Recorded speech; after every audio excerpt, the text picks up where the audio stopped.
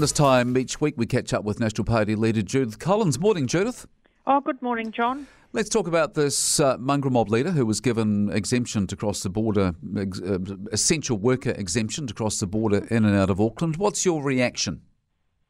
Well, it's just a real kick in the face for all those people who've been told that they can't get to work. We've got kids who can't get back to their boarding schools in Hamilton or Cambridge. We've got all of this going on at the moment, and then to find out that Sonny Fatupaito has been declared an essential worker by the government, and understand that there are other gang leaders as well who may be in that same situation, is a total insult. And we understand that the government's put out a statement, the Prime Minister has today, saying, it's all because his job was to try and get vaccinations in the gang community. But ultimately, let's be real, it's the gangs that have spread COVID into the Waikato from Auckland. They're the ones who haven't been following the rules. And now we've got a whole chunk of Hamilton. Hamilton's now in a level 3 lockdown. How do you know that? We have it from our sources within the community, and you can imagine that people let us know about information, particularly when they're the ones having to, say, pass these gang members through the border checkpoints. So in relation to, you mentioned other gangs, what are you saying there? Are you saying that there have been exemptions granted for other gang members, or there are about to? John, we've been advised that there are other gang leaders or gang members who have been allowed through that border, and so we are asking the government to front up on that issue. We have written questions relating to at least another very senior and high-profile gang leader, and when we get the answers to that, we'll be able to share them with you. When you say high-profile, is that someone that may have been associated with the methamphetamine program in Hawke's Bay? Maybe somebody who's involved with a gang that sells methamphetamine, and it's very, very important that we remember that these people manufacture, distribute and sell methamphetamine along with the COVID that they've delivered into the Waikato. My view, Judith, is that these people are essential to reach sectors of society that people like you and I have no hope in hell of reaching. Why don't you share that view? Well, actually, John, these people are also the ones who are spreading methamphetamine while they're spreading their COVID. I don't understand why it is that we have a father of 3 who can't get to be the birth of his triplets, but this guy can go in and out of Auckland. This is absolutely disgraceful. Now, you might say, I get your point that you say it's easier to reach these people. Well, hang on, what about the gang leaders in Auckland? Why do we have to bring up Sonny Fatupaito from the Waikato? And the answer is because the gangs are the ones who are breaking the law.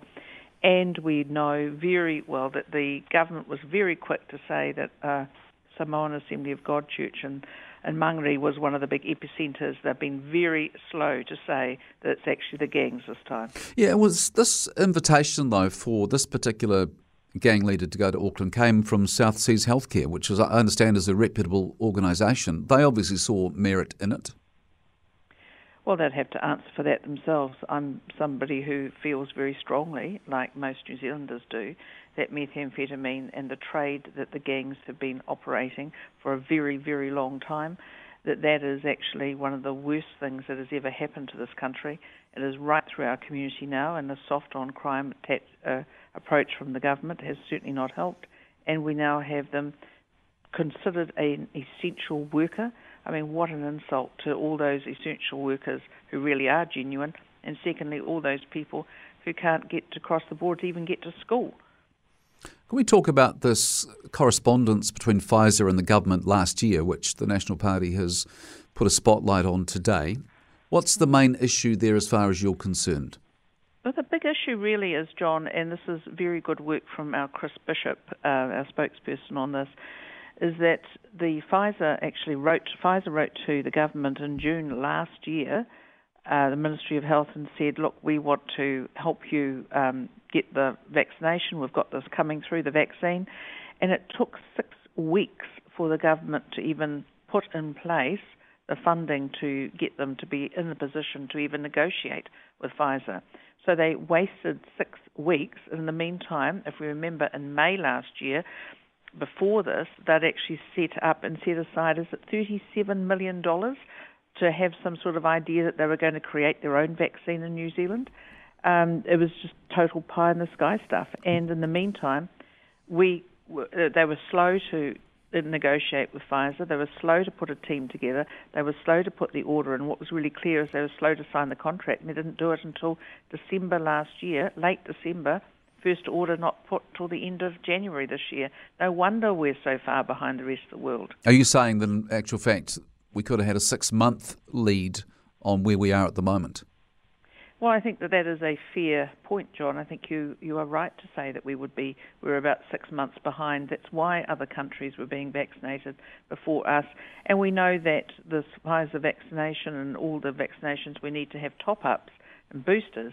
But actually, imagine if we could have got people the vaccine in place a lot earlier before all that, the nonsense and the sort of misinformation that's been all over the internet and Facebook and other vectors for it has done its worst. And that's one of the reasons we had 20% vaccination rate before this last major lockdown is slowness of getting the vaccine in place, slowness of getting it out to almost a crippling refusal to get the GPs involved and the pharmacists involved, and only now are we starting to see more of them being involved. Okay, can I just go back to the gang issue, because there's another question I wanted to ask, and it's something that was raised by several callers.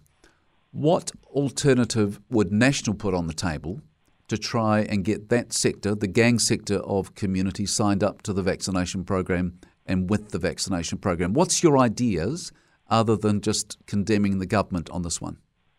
Well, we believe that the whānau ora providers are a far better mechanism for getting into all sorts of hard-to-reach places, and at the same time they're a genuine provider of services, and they have been far more successful than many others. In terms of what sort of gang engagement is there with whānau ora? Well, obviously each will have their own engagements, but gangs are simply people. They're just people who choose to live outside the law and in the underworld, and they are people who choose not to comply with the law. So the whānau ora people have been very successful. When I've read this morning of John Tamahiri advising that the Waiperera Trust in West Auckland has been able to get 30,000 people vaccinated, that is the sort of programs we would think are very sensible. As for gangs themselves, look, if they want to reform themselves, if reformed gang members want to go and do it, but when you're talking about people who head up organisations whose profit comes from methamphetamine selling and they're suddenly called an essential worker, well, what a slap in the face for real ones. All right. One further question, last question of the morning. I see the government, and Chris Hipkins talked about this on the radio this morning, they're considering making vaccination mandatory for school teachers. What's your view on that? Well, John, first off, they've got to be able to get themselves something, the proof of vaccination in place. So we've had it in the UK's had it since May, EU since June, and New Zealand is now talking about getting it in place by possibly December, possibly January.